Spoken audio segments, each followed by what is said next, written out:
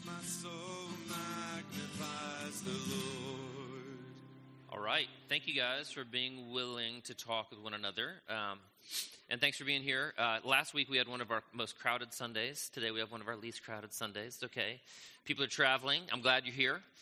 And one of the things that I remind myself of when I look out and I see just a few people in the room is that God has ordained that you would be here today.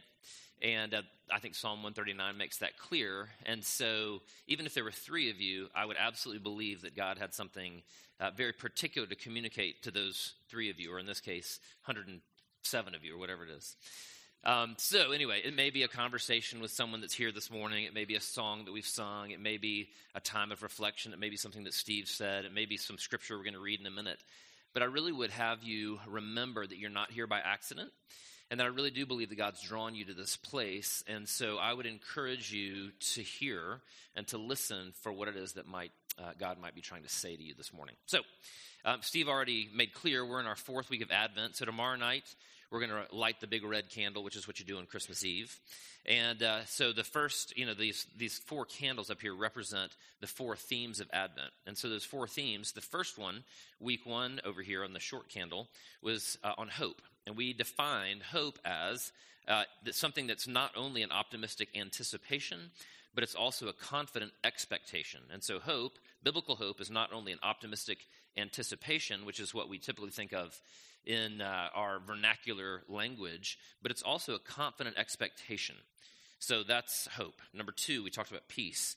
And we said that peace, biblically, is a word describing an emotional state where our hearts are at rest. But more importantly, it's a concept describing a world where all that is wrong is made right. One of the key themes of Christianity is this idea of restoration. And so what we see in Jesus is that when he is raised from the dead, he's restored physically. And we believe that though this world right now is tainted and marred with cancer and depression and all sorts of brokenness, that we believe that what God is doing is he is actually in the process of reforming, restoring this world that he has created. And one day he will bring it ultimately to consummation where the world will be made right. That's peace. Number 3, last week we talked about Christian love. And we talked about how Christian love is an action really more than it's an emotion. So it's an emotion as well, but it's really an action. And it loves even in the absence of anything lovely, which is just a wonderful idea. It's a wonderful concept. As we looked at the 4 different Greek words, it was interesting to see that the one that's used for God most often, this word agape, is loving someone in the absence of anything particularly lovable in that person. And then by definition, it's selfless and self-sacrificial. Those are the 3 themes of Advent so far. Today we're going to jump into the 4th. Steve's already mentioned it. The songs have hearkened to it. And it's the idea of joy, biblical joy. And I'm going to pray. And then after I pray, we're going to jump into a clip, a little YouTube clip that sort of sets up this idea of joy. And it is longer than what I would usually sort of put into a sermon. But I just ask that you be patient with me on Christmas and you sit back and enjoy it. So let me take a moment. Let's pray, and then we'll begin. Father, thanks again very much for having us here. I thank you that you care about us and that you love us and that you desire actually for us to flourish and to thrive as we seek to follow you. And so, Father, this morning I pray that you would beckon us to you, that you would invite us to walk with you, and that we would follow you. In Jesus' name we pray. Amen.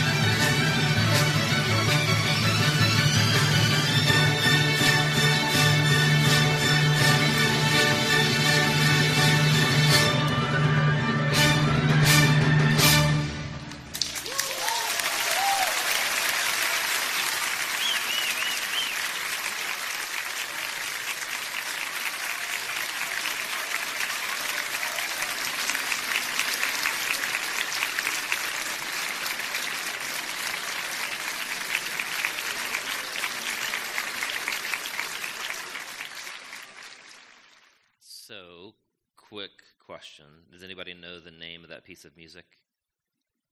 Ode to Joy, come on, right? Joy is the theme, got it? Anyway, so Ode to Joy, that, let me read some of the words really quickly. So Beethoven wrote that particular movement, and he based it on a poem actually by a German. Translated, the poem goes like this: "O friends, no more of these sounds of sadness, sounds of sorrow. Let us sing more cheerful songs, more songs full of joy, joy, joy. Thus, brothers, you should run your race like a hero going to victory. You millions, I embrace you. This kiss for all the world. Brothers above the starry canopy, there must dwell a loving Father. Do you fall in worship, you millions? World, do you know your Creator? Seek him in the heavens. Above the stars must he dwell." So Beethoven took this really wonderful poem, it's a lot longer than that, and he put it to music in 1824 when he composed this movement. It was 3 years before his death. Beethoven's premiere took place in Vienna on May 17th of that same year. And despite having not really practiced it because of his illness, and you know that he became deaf by that point in time, when they rehearsed it and then presented it to the audience was ecstatic. It was the first time that Beethoven had performed in 12 years, and so he had been really silent for 12 years due to his sickness and deafness. And at the end of the performance there in Vienna on May the 7th, 1824, it was said that Beethoven continued conducting even though the music had ended because he couldn't hear. One of the soloists stopped him and turned him around to accept his applause.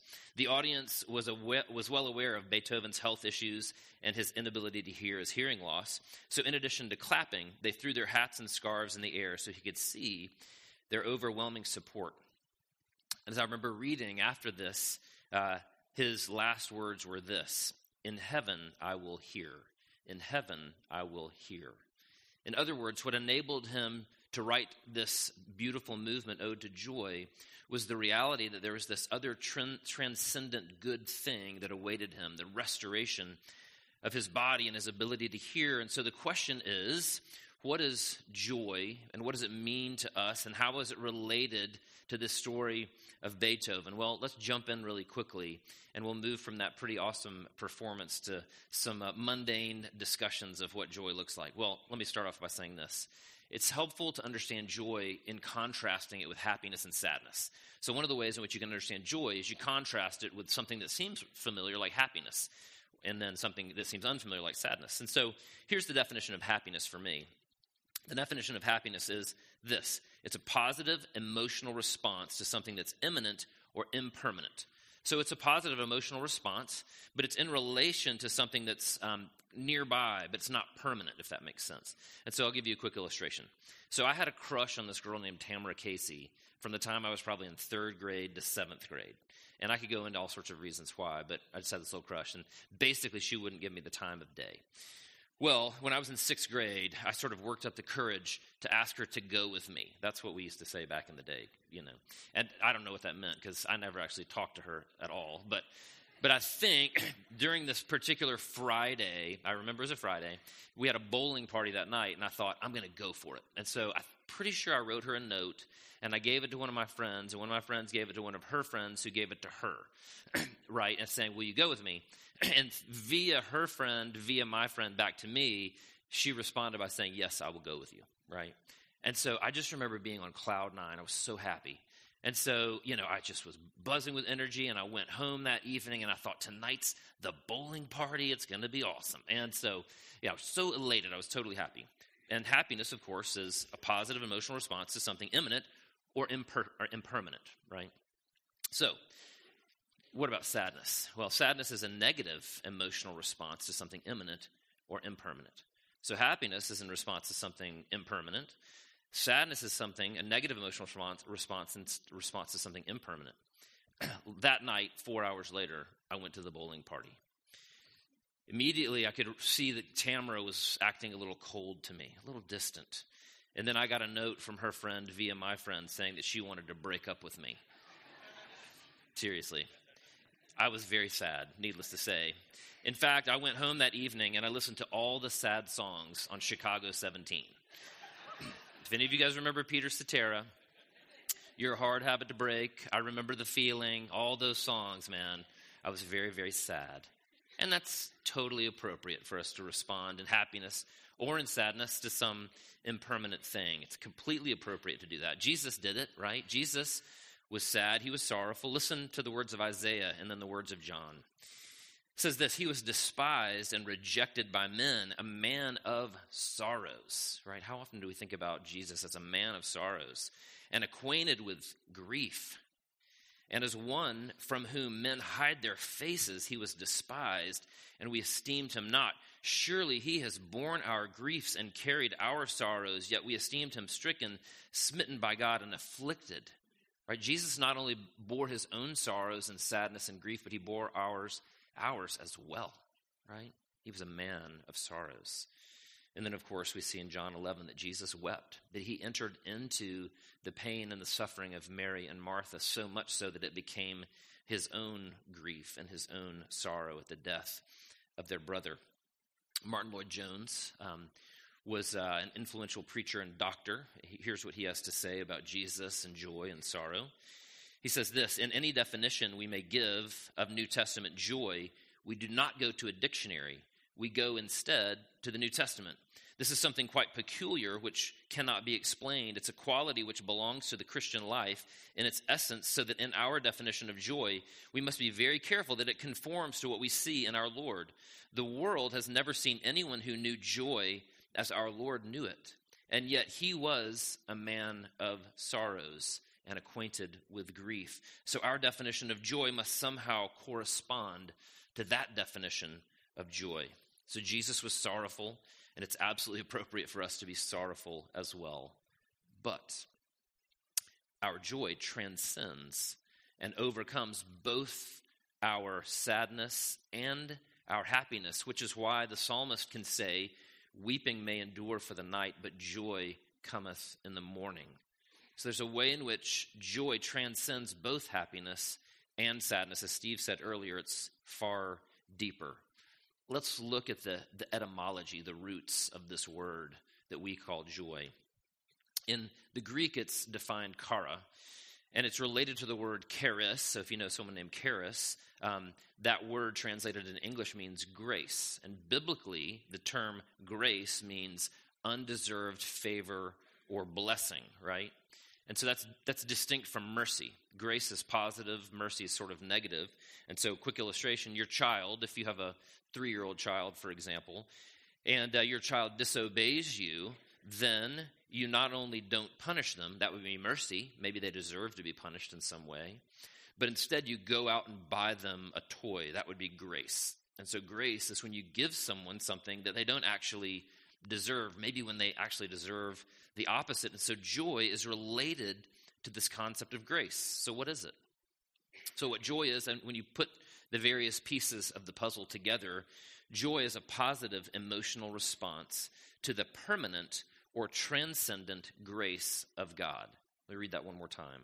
Joy is a positive emotional response to the permanent or transcendent grace of God. So we're happy when something in the here and now goes our way. Our football team wins. Someone gives us a gift that we really like. Our kids are particularly well behaved on a road trip. And so we're happy. In the same manner, we're sad when something in the here and now does not go our way. Our football team loses. We don't get the job that we were going after, or our significant other breaks up with us, and so we are sad. Joy, however, always transcends our immediate situation, whether it's good or bad, because joy is a positive emotional response to the permanent or transcendent grace of God. In other words, the transcendent reality, permanent reality of God's grace, his love for us, his adoption of us, his forgiveness of us, his justification of us, etc., etc. The list goes on and on, that all of those graces are so much better than our imminent reality that no matter what happens in the here and now, we can actually rejoice in the then and there, if that makes sense. Here's what Ravi Zacharias says. If you guys are familiar with Ravi Zacharias, he's a pretty brilliant Indian apologist. He says this: for the Christian, joy is fundamental and sorrow is peripheral. So joy is fundamental and sorrow is peripheral. However, for the secular person, sorrow is fundamental and joy is peripheral. It's a great quote. In other words, part of what he's saying here is that part and parcel of our ontology as children of God, called by God, adopted by God, sons and daughters of God, is that joy actually is at the center of our being because of all of those transcendent realities. And it's true that we're filled with sorrow and grief just like Jesus was, but those things are a ring or two out from our center, which should be joy. Now, the question is, what does the Bible tell us about joy? And the answer is, there's a bunch of stuff, and I can't dig into all of it right now, so I'm going to dig into three things. The first thing that we see the Bible telling us about joy is about us, and it says we can be joyful because God himself is our reward. So if you do go to Bible.com and you type in joy, you'll see these verses in relation to joy. Here's what Job 22 says: the righteous see their ruin and rejoice. Let that sink in for a minute. Let sort of the irony of that statement sink in. The righteous see their ruin and rejoice. So in the midst of suffering, Christians can and do rejoice. That's what 1 Thessalonians 4:13 says. If you return to the Almighty, you'll be restored. If you remove wickedness far from your tent and assign your nuggets to the dust, your gold of Ophir to the rocks and the ravines, then the Almighty will be your gold, the choicest silver for you. And so there's this tie-in here where the author here is saying the righteous, or in our case, believers, Christians, we can, in the midst of ruin and grief and struggle, we can rejoice in the midst of all that because God himself is our reward. So what we're being told here is that in the midst of all of this pain, Christians can rejoice because we have something that can't be taken away from us. We have a relationship with the living God, which is of the utmost value. Does that make sense? That our relationship with God is actually more valuable and more important to us than those imminent and impermanent things. So I've talked about lots of times about playing soccer in college. And it's interesting because I look back at those 4 years and I would probably do it all over again if my body could handle it, which it can't. But playing soccer at Covenant or playing soccer in college wasn't the reward, although I absolutely loved soccer. I mean, really loved it. I can't begin to tell you how many hours I spent in my backyard by myself with the floodlights on in the dark, dribbling around the soccer ball. So I loved soccer, but that wasn't the reward. We had great seasons there. We were 20-3 my freshman year, 19-3 in my senior year, so we won a lot of games. But winning wasn't the reward. The reward, the real blessing of that time, that 4 years at Covenant College playing soccer, was the friendships. It was the road trips. It was the pranks in the locker room. It was the exaggerated stories of personal heroics, right? But that was the reward. It was those relationships. In fact, I just spent the last 2 days with 4 of my soccer buddies from college who we've been meeting together for 26 years now. But it was those relationships were the reward. And that's what the author of Job is telling us here, is that God is our reward. He's better than all that other really good stuff, and that can't be taken away from you. Here's what John Piper says. John Piper says, Christ did not die to forgive sinners who go on treasuring anything above seeing and savoring God, and people who would be happy in heaven if Christ were not there will not be there. The gospel is not a way to get people to heaven. It's a way to get people to God. That's what we were created to do, is to walk with God. It's a way of overcoming every obstacle to everlasting joy in God. If we don't want God above all things, we have not been converted by the gospel. But what he hits into there, and I think he's right, is that God is ultimately the gospel, right? That's our greatest joy.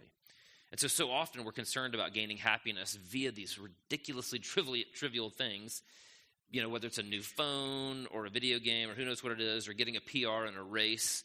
Both of those things are temporary. They're both fine things. They're good things. Or even by going on a vacation, though that's a temporary thing too. But the true reward of Christianity is God, who is eternal. Some of you can actually remember when you became a Christian, right? When you when you realized that God was there and that he desired to have a relationship with you and made a way for that to happen, and you experienced joy and forgiveness for sure. You experienced joy in finding meaning in your life, no doubt. But many of you remember the joy of simply walking with God and being in relationship with the author of reality. He was your reward, and you experienced joy. So we can be joyful because God himself is our reward. It's transcendent, right? It's permanent. It can't be taken away from us. The second thing we see in Scripture is that we can be joyful because of the resurrection. So I'm going to read a section of Psalms here. Say this: "Therefore my heart is glad and my tongue rejoices. My body will also rest secure, because you will not abandon me to the realm of the dead, nor will you let your faithful one see decay. You make known to me the path of life. You will fill me with joy in your presence, with eternal pleasures at your right hand." And so over and over again, we see in Scripture and in the lives of Christians that they experience joy in the midst of loss and suffering and pain precisely because of the promise of the resurrection of the dead. It sounds a little bit morbid to talk about that right before Christmas, but the reality is, without that, we probably would despair, but instead we can have joy. There's a man named Tony Campolo who is a sociology professor up in Pennsylvania at a university. And I actually read a little sermon that he wrote recently, and in it was really talking about joy. It was the same kind of concept. And I'm going to just read it. It's actually from Christianity Today. He says this. So this is Tony Campolo speaking. He says, "I went to my first black funeral when I was 16 years old. A friend of mine, Clarence, had died. The pastor was incredible.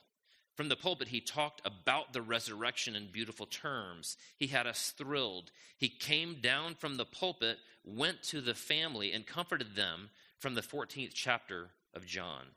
'Let not your heart be troubled,' he said. 'You believe in God, believe also in me,' said Jesus. 'Clarence has gone to heavenly mansions.' Then, for the last 20 minutes of the sermon, he actually preached to the open casket. Now that is drama. He yelled at the corpse, 'Clarence, Clarence.' He said it with such authority. I would not have been surprised had there been an answer. He said, 'Clarence, there were a lot of things we should have said to you that were never said to you. You got away too fast, Clarence. You got away too fast.' He went down his litany of beautiful things that Clarence had done for people. And when he finished, here's the dramatic part. He said, 'That's it, Clarence. There's nothing more to say. And when there's nothing more to say, there's only one thing to say. Good night. Good night, Clarence.' He grabbed the lid of the casket and slammed it shut. 'Good night, Clarence.' Boom. Shockwaves went over the congregation. And as the preacher lifted his head, you could see that there was a smile on his face. He said, 'Good night, Clarence. Good night, Clarence. Because I know that God is going to give you a good morning.' The choir stood and started singing. 'Oh, that great morning, we shall rise, we shall rise.' We were dancing in the aisles and hugging each other. It was then that I knew the joy of the Lord, a joy that in the face of death laughs and sings and dances, for there is no sting in death." I would have enjoyed being at that funeral. The bad news is that we are all going to die, right? It's 100 out of 100, 100%. But the good news is that God will raise us from the dead to new life with him, and so we can be joyful because of the resurrection of the dead. We can be joyful because God himself is our reward. And then finally, we can be joyful because God rejoices over us. Listen to the words of Zephaniah 3. "The Lord your God is in your midst. The mighty one will save. He will rejoice over you with gladness. He will quiet you with his love. He will rejoice over you with singing." Judah is facing the threat of the Babylonians. They're going to come and threaten them. And the people of Judah are filled with despair. But into that despair, God speaks to his disobedient children, and they have been disobedient, reminding them that he is with them, that he loves them, and maybe most importantly, that he rejoices over them. How many of us need to hear that about God today? I mean, how many of us need to hear that the God of heaven desires to have a relationship with you, desires to be with you, that he rejoices over you? I mean, that almost sounds blasphemous to talk about God that way, but it's true. And the reason that I know it's true is because as a father, I understand what it is to rejoice over my own children. And so I read this now and I go, wow, I get it. You're not that different than me, God. You rejoice over your children.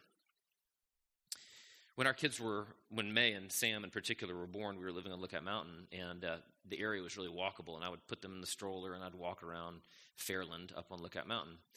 And I would sing songs to them until somebody passed me, and I'd quit singing for a minute. I wouldn't sing then. But I would sing these songs to them, and I would do this with Levi, too. He just wasn't born yet up on Lookout Mountain. But I would sing these songs because I wanted to let them know, even though they couldn't understand anything at this point in time when they were babies, but I wanted them to know that I rejoiced over them with singing, right? And we had these habits that I did for years as I dropped them off to school or as I put them in bed at night, and I would say, who loves you? And I would say, how much? And then I would say, who loves you most of all? Right? I was trying to always ask them these questions, and I would always try to tell them I'm proud of them. And in all these different ways, I was trying to say I'm failing, and I failed, and I'm impatient, and I'm tired, and I got all sorts of problems, but I need you to know that I rejoice over you, that I love you, that I'm proud of you. In fact, John Eldredge, in a book called Fathered by God, he says the most important thing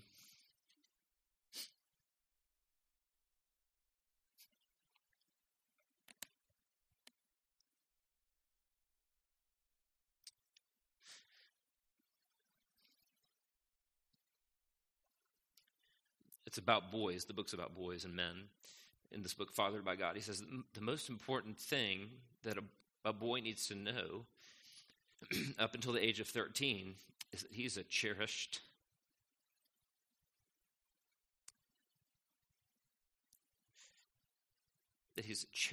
by his father.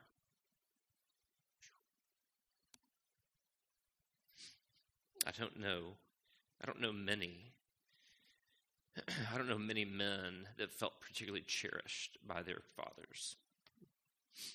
And I don't know many women that felt particularly cherished by their mothers or their fathers. But Eldredge, as a psychologist, is saying that's the most powerful thing we need to know is that we are cherished sons and we are cherished daughters. We need to know that God rejoices over us. Do you believe that God rejoices over you? Do you believe that? It's really hard to believe that. But listen to what Jesus had to say in Luke chapter 15. He says, suppose one of you has 100 sheep and loses one of them. Doesn't he leave the 99 in the open country and go after the lost sheep until he finds it? And when he finds it, he joyfully puts it on his shoulders and goes home. Then he calls his friends and neighbors together and says, rejoice with me, I found my lost sheep. Jesus paints this picture. He's basically talking to the Pharisees and saying, why are you so grumpy about these sinners entering into a relationship with God? Don't you know that he rejoices over their return? Of course, he tells the story of the prodigal son. And the big twist in the story is that the super rebellious, younger brother who squandered everything and offended his father, when he comes back, the father doesn't even let him apologize. The father runs to meet him and throws his arms around him and throws his robe on him and puts his royal ring on his finger and puts the shoes on his feet and kills the fattened calf and has a celebration. Why? Because the father rejoices at the return of his son. That's the gospel, right? The gospel is this. The gospel is that God rejoices over you. Hear that now. Those of you who worry that God is angry with you, if you trust in Jesus, if you've trusted in him for your salvation, you need to know that God rejoices over you even when it's not deserved, especially when it's not deserved. You need to know that God rejoices over you in the same way that I rejoice over my children, who I love them dearly, but you're not perfect. But I still rejoice over you. Those of you who worry that God looks at you with a furrowed brow, know that God rejoices over you even when that's precisely what isn't deserved. Again, this idea of joy is that it's in response. It's a positive response to this permanent thing that can't be taken away, to the grace of God. It's this transcendent reality that God loves you and rejoices over us that allowed G.K. Chesterton, thinker and theologian, to write, "Joy, which was the small publicity of the pagan, is the gigantic secret of the Christian." Let's take a moment. Let's pray. Father, I pray that you would defeat our rebellious hearts with an understanding that you love us and that you rejoice over us. And so, Father, I pray that even in this season of Advent and Christmas, that would be our ability to rejoice, that we would think about all of the ways and reflect on all of the ways in which you have shown us grace and mercy, and graces and mercies that cannot be taken away, that are permanent. And so, Father, I pray that you would draw us to yourself today and help us to rejoice. In the name of your Son, Jesus Christ, amen.